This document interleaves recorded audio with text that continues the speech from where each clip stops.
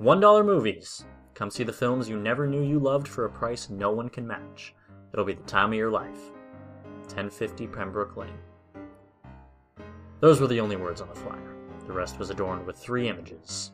A man laughing righteously, the outstretched arms of a creature resembling the one Dr. Frankenstein created, and a gun pointed towards some unseen enemy. I picked up the flyer and shoved it in my bag, not even thinking. I loved movies. They were one of the few distractions from the depressing slump that had become my life, so if I could see something new for as cheap and legal as possible, it sounded like a good idea. But first I had to get through another day on my shitty job. Another day working in a place that I hate, doing mindless tasks that could have easily been accomplished by $20 software. For people I didn't respect who got their jobs by talking their way in. Essentially, my life was that of either a dropout or someone who decided to major in something completely useless during college.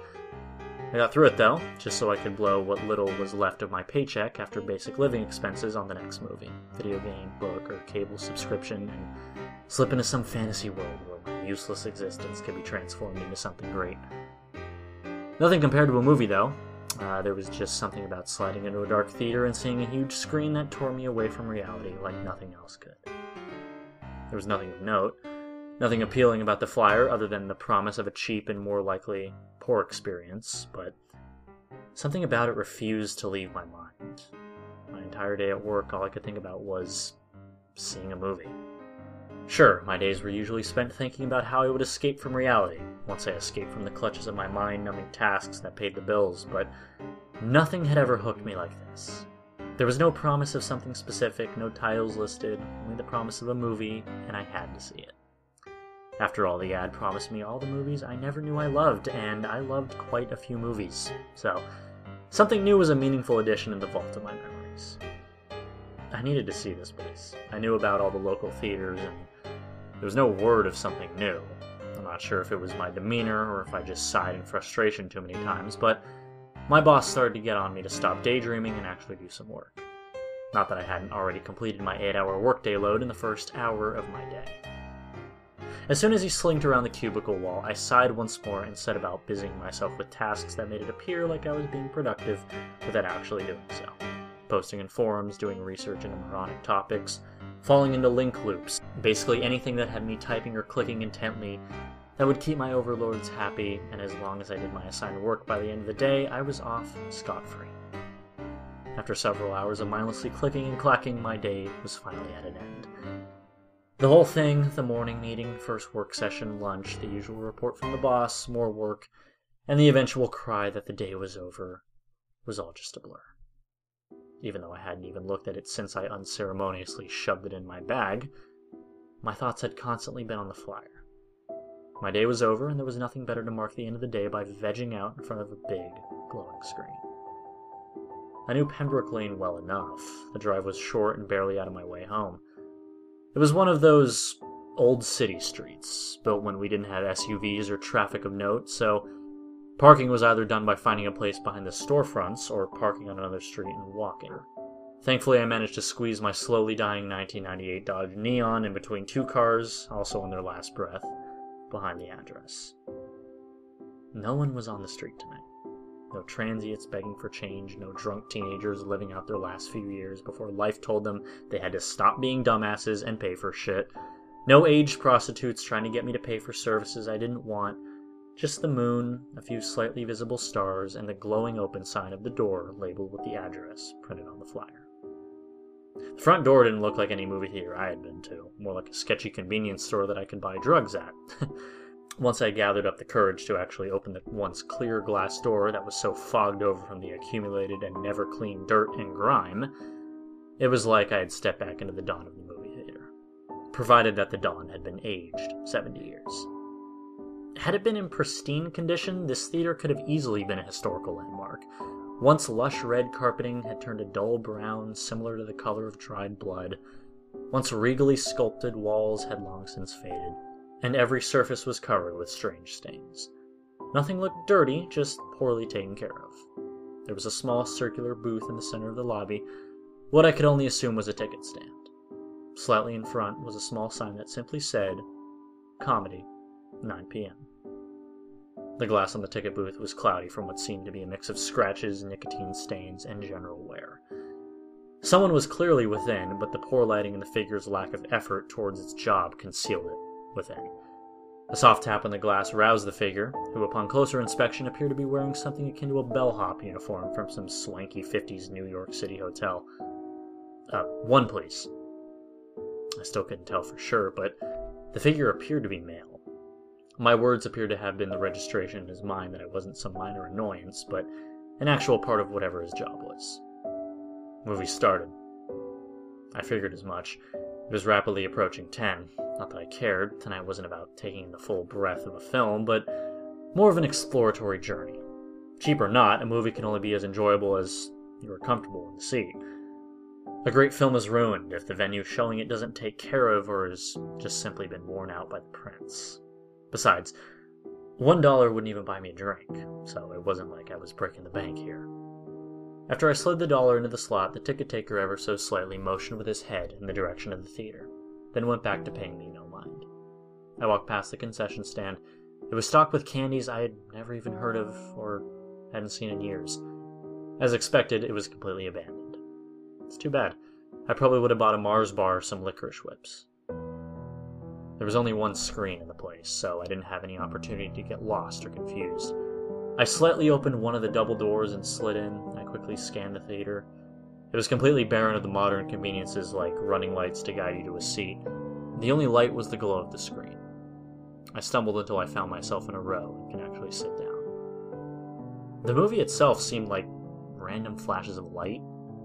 I sat for 10 minutes trying to decipher the images that were flashing before my eyes, but it just seemed like someone was wobbling a flashlight around from the projection booth.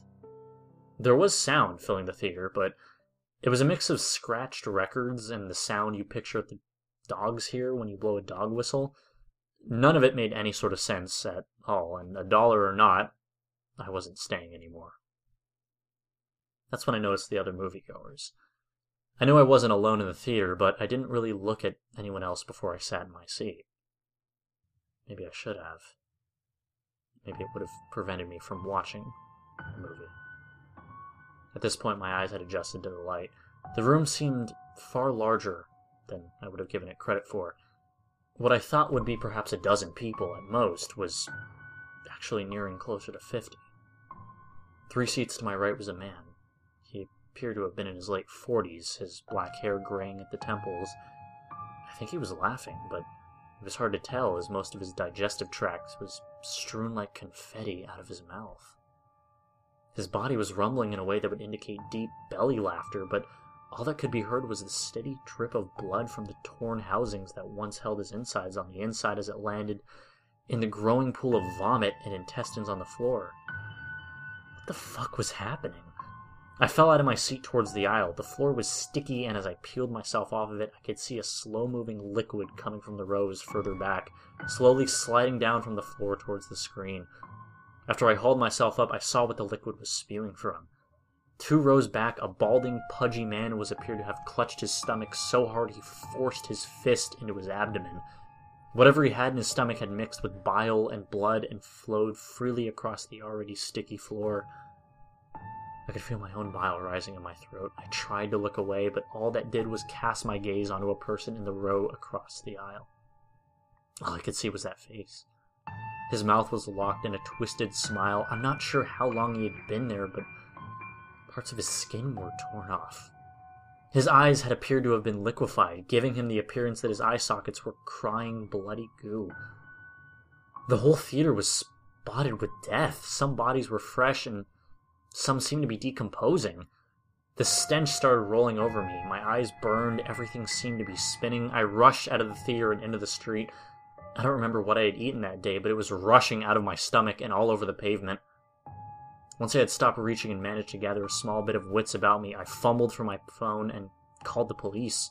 I just wanted to go home, but some other human had to see the nightmare that I had just ran out from.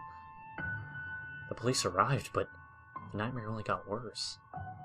They entered the theater only to find that everything was covered with a thick layer of dust. There was nothing there.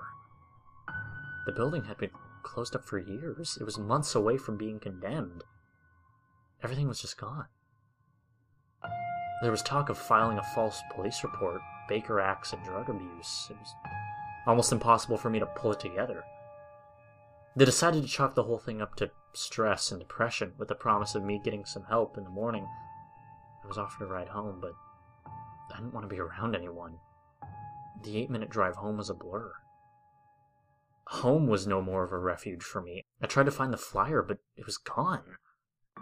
I retched a few more times in the bathroom before I curled up into a ball in the living room and just sobbed for a while. I knew that someone had to hear this, that someone else had to have seen something like what I have seen. I'm not a writer. This isn't something that I ever do, but I just want someone to know about that damn theater. Those images, those poor tortured souls that will never leave my thoughts. In spite of the horrors I witnessed, something positive did come out of tonight. The film. The more my mind ponders what I watched, it uncovers the hidden comedic brilliance. Even as I write this now, all I can think about is how hilarious that movie is. My smile is so wide that the corners of my lips are beginning to split. The blood is making the keyboard slick, but you should know that regardless of how horrifying that theater was, you need to go down there and see the movies they show. $1 is nothing, and these movies are brilliant. I can't really remember any specifics of the jokes. Not that they would be any good, out of context, though. My head hurts. I was laughing so hard that I started to slam my head against the wall. I can feel the split where the skin covering my forehead gave way under the impact. The crimson liquid is pouring out and pooling all over the keyboard, but even the pain can't distract me from the laughter. I just can't stop. I don't think I've ever seen something as good. It was just so damn funny.